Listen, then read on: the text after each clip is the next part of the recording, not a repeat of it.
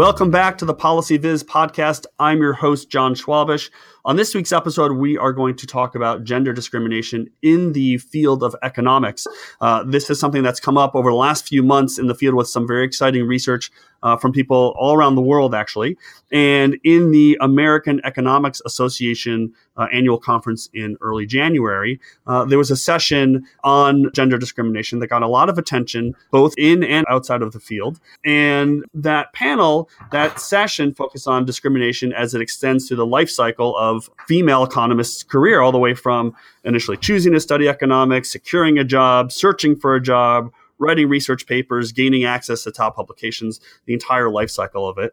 And so to help me talk about some of these issues and maybe even talk about some possible solutions, I'm very excited to have two folks with me, Erin Hengel, who is at the University of Liverpool, and Paul Goldsmith-Pinkham, an economist at the Federal Reserve Bank of New York. Erin, Paul, welcome to the show. Thanks for having us. Very excited to have you both on the show. I want to start by having maybe each of you just introduce yourselves briefly, and then we can maybe we'll have Erin talk about the AEA session, and then we can dive into some of these issues and the research that you've done. So, Erin, can you just talk a little bit about your background and how you got interested in this research of gender discrimination, and then Paul, maybe you can talk a little bit about yourself as well. Actually, I was doing my PhD. So I am a lecturer in the UK. It's an assistant professor at the University of Liverpool. And I finished my PhD a year and a half ago. And it was actually during my PhD where I got interested in this. And before that, I was actually working in microtheory.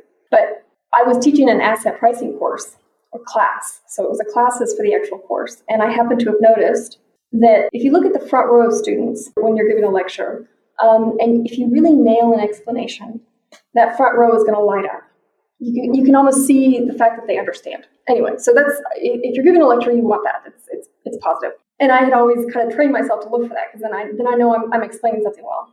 And I happened to have been watching somebody else's lecture on a topic that I knew, and he was definitely doing a better job than I could have done. But I didn't think he was really nailing the explanations, right? But I still saw that front row just really light up.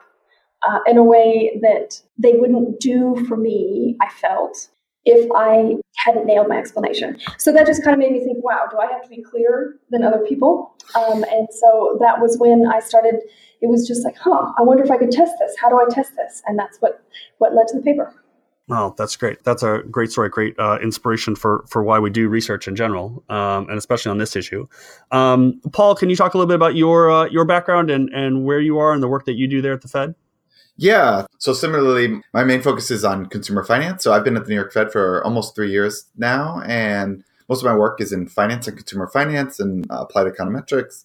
But sort of kind of the anecdote in a similar way to Erin that led me to this was I am in charge of inviting seminar speakers for my function in research. And one of the things that's sort of notable is trying to think of a group of individuals to invite who are sort of salient that people in my group want to invite to bring in. And so I wanted to make sure that we made an effort to try and bring in a diverse group of speakers, not necessarily just drawing from the same people that I knew every time or that people in my function knew every time. And what sort of prompted me to start working on the thing that I'm working on, which was focusing on basically what gender representation looked like at an economics conference. So basically in terms of who the speakers were who were on the program, basically what ended up happening was I went to the MBR, which is the national conference, sort of similar to the American Economics Association, but a more of a inside club that's held in Cambridge. It's a sort of a National Bureau of Economic Research, which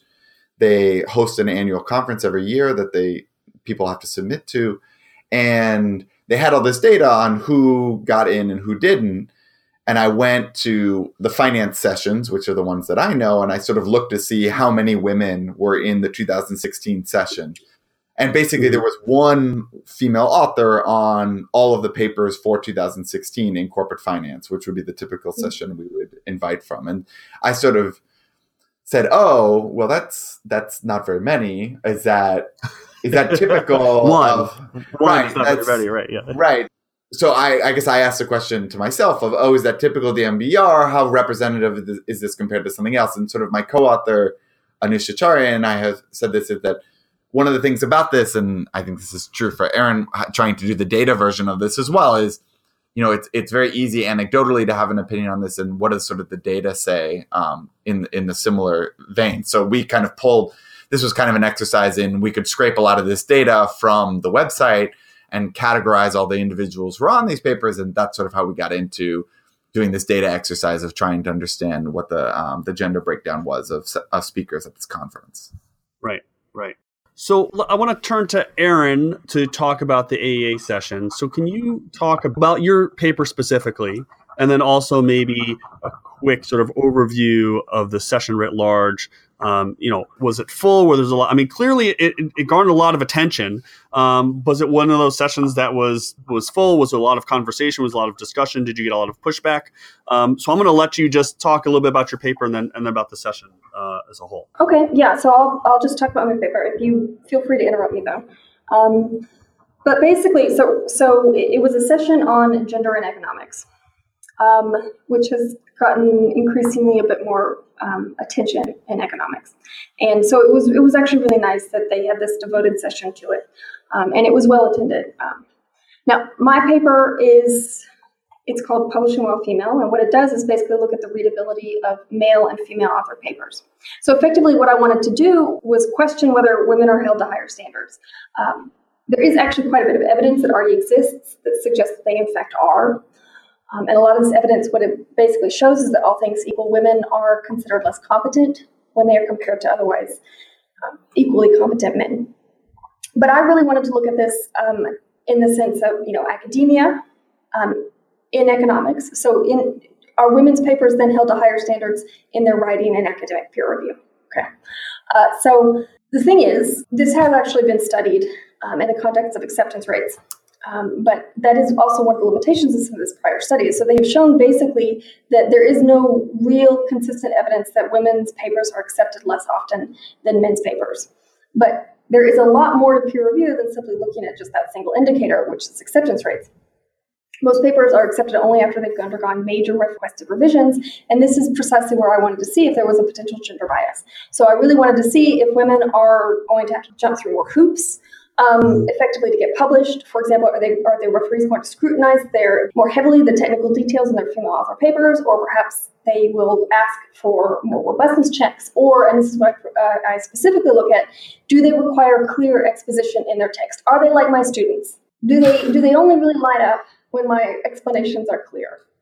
Right. So if this is the case, then we should expect to see higher quality on whatever dimension it is these higher standards are being applied to. And that is a crux, effectively, of what I am doing. Now, the reason I chose clarity of exposition, or clarity of text, was for two reasons. It was something that I had actually experienced. But also, it's something that is valued by journals. I think Econometrica states very clearly in their submission guidelines that papers need to be well written and understood by people outside the field. And second, writing clarity is actually a well-studied topic, and it is effectively a function of simple vocabulary and short sentences. So it's very quantifiable in that sense. Right. And there are a lot of different indicators that exist in order to quantify this particular relationship. And I concentrate on 5. Anyway, so I take these 5 readability measures as my measure of writing quality, and I attack then the question, are women's papers better written? And if so, is that attributed to peer review? And if so, is that because of discrimination? I attack that using a multi-step identification strategy, effectively. So first I established that, yes, indeed, there is a gender difference in readability after accounting for obvious confounders. I also find that by comparing draft papers to their final published version, so basically what I also do is I take draft versions, NBER draft versions, in fact, and I compare them to the readability in the published version. And I establish effectively that a good portion of that difference is caused precisely while the papers are undergoing peer review. So the readability gap in the draft version of the paper is much smaller than it is in the final version of the paper. And given that NBER papers already, so the vast majority, in fact, of NBER papers are released as working papers or after they've already undergone a significant amount of internal peer review within departments. If you look at Econometrica as submission data, they are generally released as working paper at the exact same time that they're submitted to econometrica. So assuming that once you submit a paper to the journal where it is eventually published, that you're not going to actually do any changes to that paper while it's under submission unless it's something that's specifically asked for by a referee, then that effectively establishes that if we see a widening readability gap, that it is therefore caused by peer review. So does the fact that there's working papers out there with people's names attached to them, does it basically negate this idea of blind peer review altogether? Oh, right. Yes. Okay. So not the paper, but I'm going to put it now on the paper.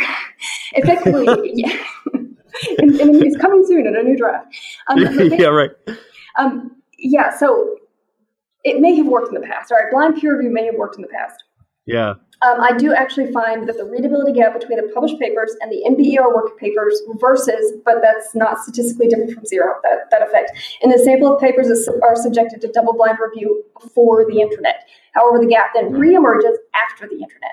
Anyway, the sample sizes, however, for these papers are very small because the sample size of papers subjected to double-blind review before the internet is very small.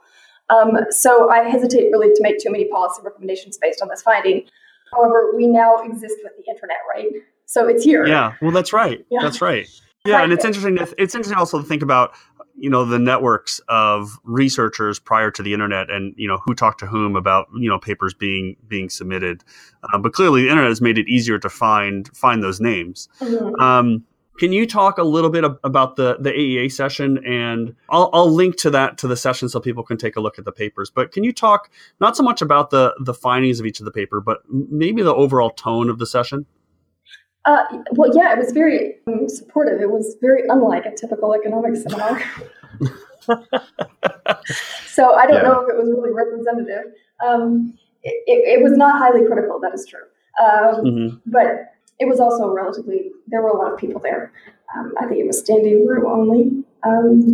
But it was a small room, so I don't want to, No, when you get standing room only, you hang your head on that. Yeah, you say standing room only. Yeah. It was a closet, standing room only. It definitely felt like, certainly for the AFA, the finance one that we were a part of, the people who were in the room felt like they were drinking the Kool-Aid, or at least it was, Erin, I don't know if this is what you meant, but it felt like these are the people who definitely thought this was an issue in economics and sort of were trying to support this kind of research, as opposed to people who are coming in to say, oh no, this isn't a problem. Yeah, I think that may, and that actually, that's positive, but it's also negative at the same time, because if that's the case, then, preaching to the choir, is that what we need? Right. The people's minds you want to change may not have been there. Yeah. So, Erin, your paper is about a single journal, submissions to Econometrica. Paul, your paper was about the NBER Summer Institute, so a little more of a specific conference and invite only. Can you just talk briefly about what you and your co-author found? Yeah, so my co-author, Anusha Chari, and I, most of what we did was we were trying to sort of fill a gap in terms of a data collection exercise. So we essentially were using this long panel. This conference has been going on for a long time, but the data that was available that we could sort of scrape from the internet was from 2001 to 2016. And essentially what we were trying to do was there's a lot of good data that's been done for a long time by this group called CSWEP, which is a sort of a subcommittee of the AEAs that tries to calculate statistics on the share of women in economics. But that's really representing the share of women who are faculty members. So it's surveying departments to try and look at what are the share of faculty members who are women and other underrepresented minorities. And what we wanted to do was get a sense of, at conferences where if we think of conferences as being important, which I think we do for a variety of reasons, what sort of does the breakdown of women look like at these conferences, especially a prestigious one like the NBER Summer Institute, which is sort of one of the more prestigious conferences to be able to get into. And the other benefit of it was that we could also look across topics. So typically, not every person has a particular label attached to them. There's potentially stuff that's on their website, but it's not well categorized, consistent across time. And so one of the benefits of this conference is we could see across different types of groups. So this would be, finance versus macro versus applied microeconomics. What is sort of the breakdown of gender representation look like across time and across these fields? And so what we end up showing is that there's really been very little change in the representation of women at these conferences. It's gone from about 19% to about 20% over this 16-year period. And there's sort of been this persistent gap across the field. So from finance has roughly been around 12%, whereas applied micro is something more like 25%. And that gap has sort of been persistent across this time series. Some of these facts were consistent, I think, with people's priors, and some were potentially new facts that people didn't know, but it was useful exercise to sort of not just be thinking about anecdotes, but actually know what the numbers looked like. And then the second thing that we were able to do is we kind of wanted to ask the question of, well, what's driving this difference in representation? What is the benchmark we should be comparing it to? There's this point of, you say, here's what the breakdown looks like. Well, what should it necessarily be in terms of should it necessarily be 50%? 50% maybe is an ideal we should be striving towards. But even if the share of faculty who are women is less than that, then potentially that would not necessarily. But the question is what is the right benchmark to be going for? And this is something economists have pushed us a lot on. But even when we compare this, what's interesting is that we look across a variety of benchmarks in terms of what does the share look like in the profession.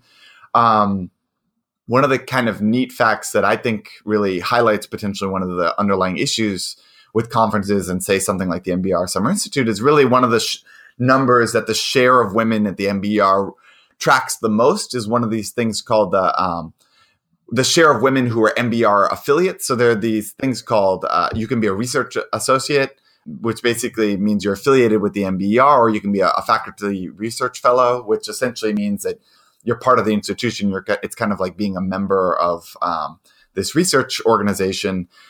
And that's something you have to be nominated for and voted on. And that number tracks quite well. The share of women who were MBR members versus MBR at the MBR session, those move in the time series quite hand in hand relative to, and much more so than the other reflections of female representation in the field. So this sort of, it's suggestive that, it's about being part of the club or at least knowing about it. You can't establish causality either way, but it's suggestive that it's consistent. And then the last thing we do is we look at applications. So we got the MBR to work with us, and we were able to look at people who submitted papers to the conference and look at whether or not there were differences in acceptance rates. And what we find is it's pretty similar acceptance rates across men and women, except for maybe some slight differences in finance for women being accepted less. But for micro and macro, it looks almost identical, which to us suggested that potentially part of the reason why we would see an underrepresentation of women here is more about information or the sort of the willingness of women to submit to these conferences rather than some inherent bias that there are men or somebody else who's sitting at the gate saying, more men can get in than women, but rather something else about potentially women submitting, which I think, I don't want to speak for your paper, Erin, but it's consistent with this idea that there's some sort of self-reinforcing bias, potentially not encouraging women to submit enough, for example, or there not being enough information. So one of the things that always comes up when you have these discussions about gender discrimination or any sort of discrimination especially in academic fields, is about the pipeline, people moving from undergraduate to graduate to the profession. Erin, I think we were talking earlier about these different blockages in these points. And Paul, you brought up this, what's the right goal or what's the right middle point? So what is that middle point? What should the ratio be either in publishing or in the profession? The numbers sort of shrink and shrink and shrink as you get, the balance sort of gets further and further off as you get further into the higher levels of the profession. So Erin, maybe you could talk a little bit about the real imbalance between the share of women who are academic economists versus the share of women who are publishing in some of these top journals. There's been a lot of people pointing out that women are underrepresented in economics. So I think it's, as far as PhD students are concerned, it's about a third. I think full professors, it goes down to about 15%. And between that are assistant and associate professors. So between those two, which is obviously less than 50%. Right. And full professors, 15% is quite small. I would, however, mention that 15% is in fact the upper bound on women's representation in actual top journals. So the average ratio of female authors per paper is about 12.5%. If you look at, now there are 18.8% of papers published since 1990 that have at least one female author. But because a lot of these papers are in fact one female author and two men, the actual ratio or average ratio is much smaller. And in fact, the profession does not do, or at least they don't publish very many solo authored female papers or papers that are 100% authored by women. So in fact, in 2015, the average ratio of female authors per paper barely broke 15%. So it's barely broke the percentage of women as full professors. And only 7.5% of papers were majority female authored, and just 4.5% of papers were written entirely by women. So you can see as you go down towards higher representation of women on individual papers, you have fewer and fewer papers as a percentage of the total, which are female authored. So that it really, given also other research that has shown that women don't get much credit unless they're co-authoring with other women or they're solo authoring, the solution from that was that, okay, well, that's fine. Let's go, women should therefore co-author with other women, or they should solo author paper. But those are such a tiny fraction of the actual papers that are published in any of these top journals that clearly it's not really a viable option. Yeah, it's also adding this other barrier to publish a paper. Is like, oh, you have to go find, not just someone who's good at their job, but also someone who, meets this gender criteria, as opposed to just finding someone who's good. You're adding this additional barrier. Women should get credit for co-authoring. Right. That's obviously right. But So I mean, the solution, however, it may not be just as simple as just finding another. Right. I mean, I think that you're bringing it up, and I think it's a thing that I have struggled with, of how to convince people who are potentially skeptical or trying to talk about this. And I think the things that Erin brought up are the right ways to convince it. Is that, how do you say what the right number should be? So I've had someone say, this is a very economist-y way of saying it, but and Erin, I don't know if this is, but somebody basically saying like, well, maybe this sorting is just a taste-based sorting, right? If women just are less likely to enjoy being economists or something else, and that's just sort of reflecting preferences. And it's like, this is a very hard hurdle for, if people are saying this is reflecting the world as based off of people's preferences, why are you trying to make it 50%? And so this is always the question of like, what is the right benchmark that we should be doing? Preferences are totally exogenous. Right, exactly. Yeah. I'm not saying it's a good argument, but I totally agree. It's saying like, why are we assuming it's, and moreover, it's also assuming that there aren't all these barriers that are making it so that, this is one of the things I like about your paper, Erin, is this idea that, there's this information, this self-reinforcing mechanism too, that makes it harder or less likely for potentially women to continue or pursue for certain reasons, because we've created all these blockages or difficulties to publish or to continue in academia and so forth. If you make it that much harder, sort of ex ante, it would make a lot of sense that potentially there would be an underrepresentation, because it really wouldn't be worth the trouble necessarily, given how much harder it's going to be for women versus men. I sometimes think I must have been the stupidest economist alive. Why did I go into microtheory, which has so very few female economists? Right. Well, you could have gone into finance, where Paul found one person. So, well, no, I think microtheory might be just as bad. There aren't any microtheory at the MBR Summer Institute. This is why I said applied micro, because Erin. Right. This is like, I'm sure Erin's experience is even worse than finance sometimes. So what are some of the things that we can do? There's different levels of things that we can do, both as individuals, as conference organizers, as session organizers, as university or department chairs or university organizations. So what are the sort of things that you've both talked about and thought about and written about that are things that can try to address some of these imbalances in publishing or in hiring? Either way. Yeah, hiring is the one that I think a lot of people, especially we just finished the job market season and everyone has been worrying about or struggling with. I guess I can speak a little bit to Anusha Chari, my co-author, and I have talked a lot about at the conference level, and maybe this is a useful opportunity to sort of speak as a guy or a man on this, is that I do think that there's quite a bit that male economists should be making more of an effort to sort of speak on this. I recently got asked to go to a conference, and I was suggesting some speakers, and there was somebody who got put on a panel. And the reason I'm bringing this story up is that basically a friend of mine who's a man really did, I think, exactly what more guys need to do, or more male economists need to do in this setting, which is he was asked to be on a panel. It was a panel of potentially sort of 4 men on a topic where there's plenty of women who are good on this. And to say, he was like, look, I'm not going to be on a panel where it's all men. It's like, his words were something like, it's 2018, where like, this is not acceptable to do this. Like, we really need to diversify the speakers who are at this conference.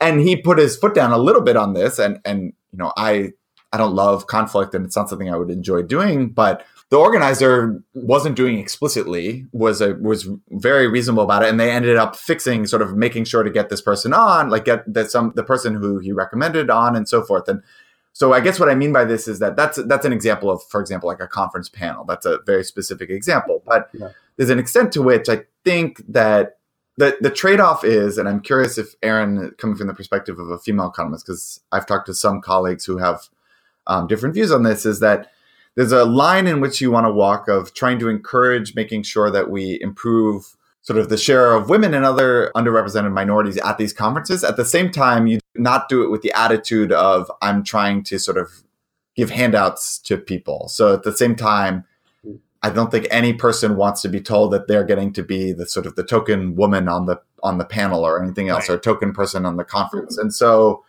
I think what's useful about is, and this is maybe a very econ-y way of doing it, is what you want to do is ensure you have processes in place for the submission or solicitation process in place to encourage a large number of potential candidates initially, such that you don't have to enforce a quota ex post, but rather you've done the work ex ante, that if you get a random shock such that you get a bad draw, like maybe no women or very few women on the conference or panel, exposed, you can at least say, like, we have this process in place. Usually it does a very good job. So then I think the people who are on the conference who are, say, women or underrepresented minorities don't feel like they're being sort of catered to or beholden to. And I'm being kind of vague because I don't think I think it's solicitation and encouragement of submission. So when you do call for papers, there are ways to encourage a broader scope of who submits and how to encourage people to submit.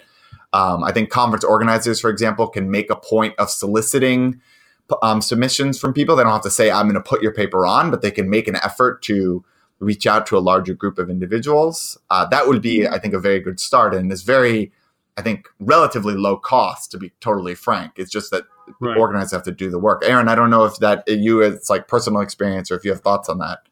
I think it's important. I have been solicited, I mean, not a lot, but a couple times I've been solicited, people have asked me, and there were things I didn't know about, so I didn't know to apply, and I was happy to do it. And I think a lot of people, if you don't have a lot of women, I think the onus should really be on the organizers to try to figure out who might be a good presenter in certain situations and try to reach out to them. I think that they will have a lot of success if they do that. Because anytime I've been solicited, which isn't a huge amount of time, in fact, it's very small, but I've always said yes. So yeah, I think that's right. Well, I mean, it's interesting. The conference side does seem to be sort of a low-hanging fruit because it doesn't all come from conferences, obviously, but there's a pipeline or there's a mechanism whereby you present at a panel, you make connections, you make networks, you improve the paper gets submitted to potentially even a better journal. All of that sort of snowballs, and maybe the conferences are, Paul, as you mentioned, it's an easy, low-cost way to sort of help along this process. But there's also barriers, as we all know. There's barriers, there's choke points at all these other areas. But I wanted to actually ask Paul, do you worry about backlash? Well, the reason I asked you about the backlash part was there was a period in which I was feeling, I don't know what the word is. I think I had the same sentiment of you of like trying to encourage, I don't know, like being more open on these things. And I asked, I think, people online about the idea of signing your reviews. And I got a lot of pushback on the idea. It's a pretty insider group set of people, is that you can really piss off a lot of people, and people that can be kind of like hold grudges or be vindictive that you might not know otherwise. And maybe people you wouldn't expect. And I feel like I'm a relatively laid back person, and I'm still surprised that I hold grudges about things that I feel like I was slighted on. And maybe, it's a surprisingly personal field, I guess. It's surprisingly personal, I guess, is the thing that I've taken away from it. And this is consistent with why I think conferences are important, or these other opportunities. Like, it's great. Like, for example, I got to meet Erin in person because I was presenting on these things. And so she introduced herself at the AAs. And now so it's like the sort of thing where conferences clearly are important, but at the same time, like, once you've met a person in person, you want to keep things professional, but at the same time, you spend so much time with these people that it feels more personal than professional at times. I think it is a real concern when you start going down the journal list. So there may be a thicker pool of referees at the very top. At least if you're looking at the numbers, okay? Yeah. I don't know, maybe only a very small fraction of them actually are able to referee them. But at least at the numbers, there are a lot. Yeah. So there are two possibilities, right? So maybe we could push more of the onus onto the editor and say, okay, well, the editor is then responsible for not sending. So if there is a particularly vindictive senior, then he shouldn't send it to a junior pupil. Right. Whose publication career depends on that. Right. Or alternatively, we change how we actually look at the refereeing process. So as a referee, instead of writing, you write a report that basically says, these are the changes I think need to be made in the paper. And this may be naive. I'm not, this is just a suggestion. These are changes I think this paper would have to make in order for it to be published in this particular journal. But leaving any more information like on the actual decision out, and that is leaving it up to the editor. Got it. Well, so there are journals like JASA, for example, and I even have a paper with my advisor, which was it was a special case, and this is why it was like this. But there are journals where what they do is they have the paper, and then the response is published, and then there's a rebuttal. And those are actually, I think, some of the greatest papers to read, because you get to see the context of how the paper was published at the time of the publication rather than the sort of ex post digestion. So one of the most famous examples is sort of Ken Arrow's paper about health insurance, right? About moral hazard. It's cool because you see it's a much more of a conversation there. And I always thought that would be a wonderful thing if we had at least a little bit more of that in econ journals. I don't know if it's a feasible thing for what we do, but these aspects of having the response and a rejoinder published is a nice aspect of it. And you also think then the person who is actually writing the response gets credit for some of those ideas. Like I know in actual referee reports that I've gotten, I think, oh, that's a really good idea. I should do that. And then I just copy my referee's ideas and he gets zero credit for it. Right. Except for a thank you to my anonymous referee. Thank you to my anonymous referee. My anonymous referee. Who knows my name because, like you said, Erin, the blind review it's not blind anymore. Because you can do a Google search and everybody's posting, even if it's not an NBER working paper, they're posting their own working paper on their own department website.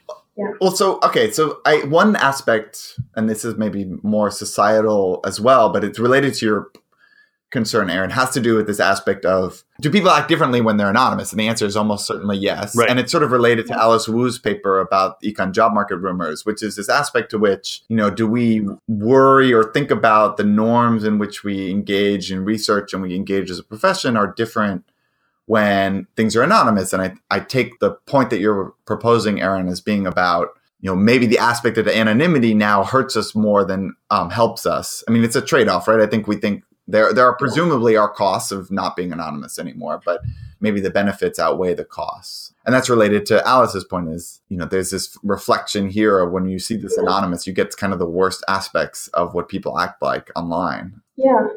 I mean, going to Alice's paper, that's a forum. So econ job rumors, which is basically where economists go and gossip. And a lot of people have said, it is a forum that is to some extent representative also of our field, because almost everybody at some point has been on that site, and almost everybody at some point has posted something on that site.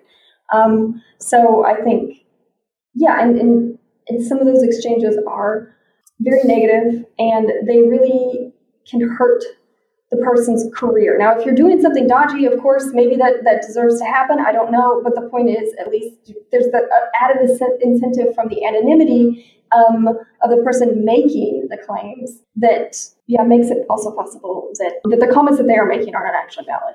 And that they, in fact, are doing that for their own career or perhaps because of vindictiveness or whatever. Yeah. Right.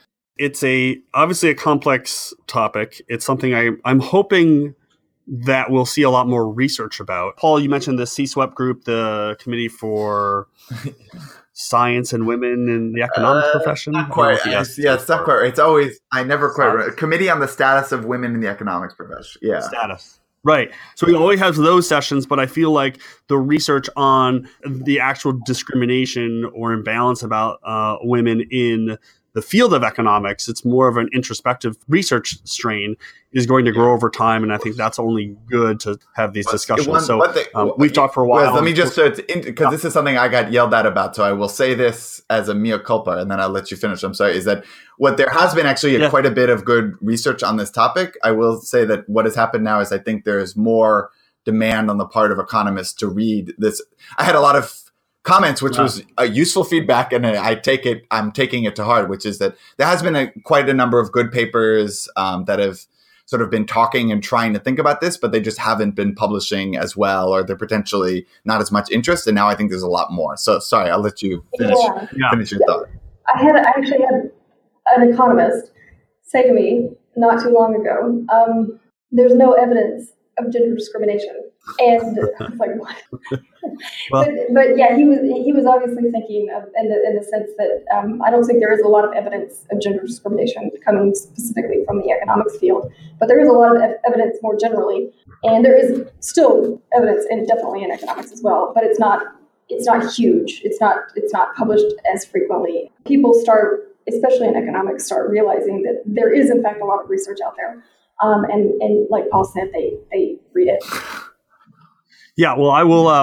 I'll post a bunch of those papers. We'll find them first, and post a bunch of those papers to the show notes so people can take a look.